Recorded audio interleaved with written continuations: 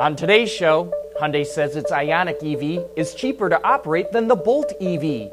Dodge teases more details on the wild and crazy Demon, and why Israel is emerging as an automotive powerhouse. You heard that right, Israel. All that and more coming right up on Autoline Daily.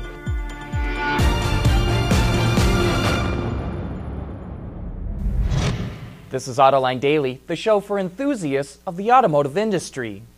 The Chevy Bolt EV has about 240 miles of range. Tesla promises its upcoming Model 3 will have at least 215 miles of range. But the Hyundai Ioniq EV only has a range of 124 miles. Even so, Hyundai says it's not at a big disadvantage. While it doesn't have the most range, the Ioniq's MPGe rating is 136, which is number one in the U.S. Hyundai also points out that 98% of new car buyers expect to drive less than 100 miles a day, so range anxiety shouldn't be a problem. But more importantly, the Ioniq is more efficient than the others. The Bolt EV uses 450 more kilowatts annually, and the Nissan Leaf uses 750 more. It costs 81 cents to drive the Ioniq 25 miles, compared to 92 cents for the Bolt and 97 cents for the Leaf. On top of all of that, the Ioniq is $7,000 cheaper than the Bolt. So will that be enough to persuade consumers to buy an Ioniq instead of the others? Maybe amongst EV enthusiasts, but for everyone else, range is king. If you buy a new Jaguar XE, XF, or F-Pace, paying for gas just got more convenient. The automaker teamed up with Shell to create an app that allows you to pay for gas with the car's touchscreen. Payments can be made using PayPal or Apple Pay to buy fuel at the pump. Android Pay will be added later in the year. The service begins in the UK and then will be rolled out globally afterwards. But if you don't own one of these vehicles, don't worry. The feature will be made available across the entire Jaguar Land Rover lineup in the future. You know, it may sound crazy, but Israel could emerge as an automotive powerhouse. We'll explain how right after this. Autoline Daily is brought to you by Bridgestone Tires, your journey, our passion. Dow Automotive Systems, advanced materials that deliver better results. Lear, a global leader in automotive seating and electrical systems. And by Yanfeng, experience in motion. Could Israel emerge as an automotive powerhouse? It sure looks that way, even though the country has nothing to do with making cars.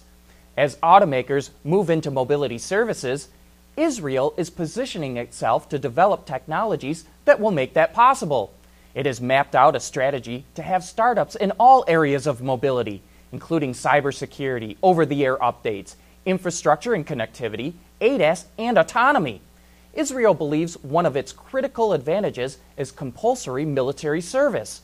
Some elite military units get first-hand experience in remote sensing, computer vision, cybersecurity, and embedded systems.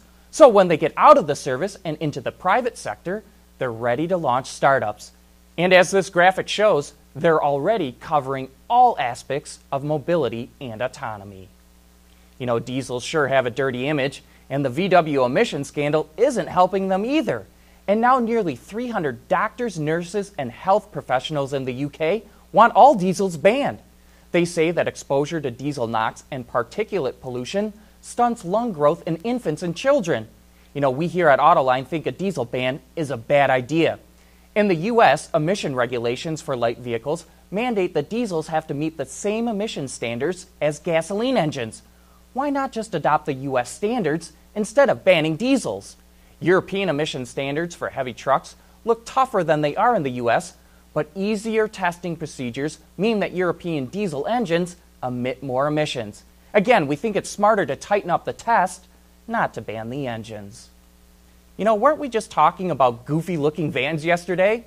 The Peugeot Partner Tepi sure seems to fit into that category, but this is an electric version of the van.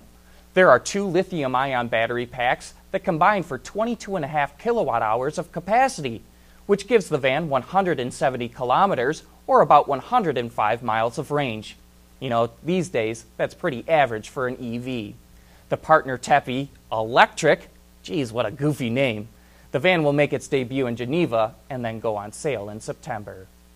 Dodge is slowly teasing out details of its monster performance car, the Demon, and coming up next, we'll show you what the latest details are. Lear Connexus is the new application suite in vehicle connectivity designed to deliver over-the-air software updates and more from Lear Corporation's E-Systems, leaders in power and data management.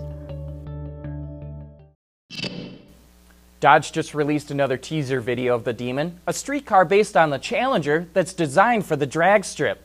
The latest video teases the tires and wheels because the car sits on giant 315/40 R18 tires mounted on 11-inch wheels. The tires are made by Nitto and are molded specifically to this car. Nitto is a Japanese tire maker that's carving out a nice niche for itself, making tires for enthusiasts. Thanks to their unique compounding, the tires provide 40% more launch force than what's on the Hellcat. It's also due to the fact that they put 15% more rubber on the road. Note how the tire wrinkles up at launch. That's not a computer-generated image, folks. It's the real deal. You all know that every car company has its own design studios and a small army of designers. But were you aware that a lot of supplier companies also have design staffs? Later this afternoon on Autoline After Hours, John and Gary will be joined by Tom Gould, the head of design for Adient, the supplier company that makes seats and interiors. They'll be talking about how designers at supplier companies inspire and integrate their work with their counterparts at the car companies. Once again, Autoline After Hours gives you insights into the inner workings of the automotive industry. And if you've got any questions you'd like to ask on the show, shoot us an email to viewermail@autoline.tv. But with that, we wrap up today's show. Thank you for watching.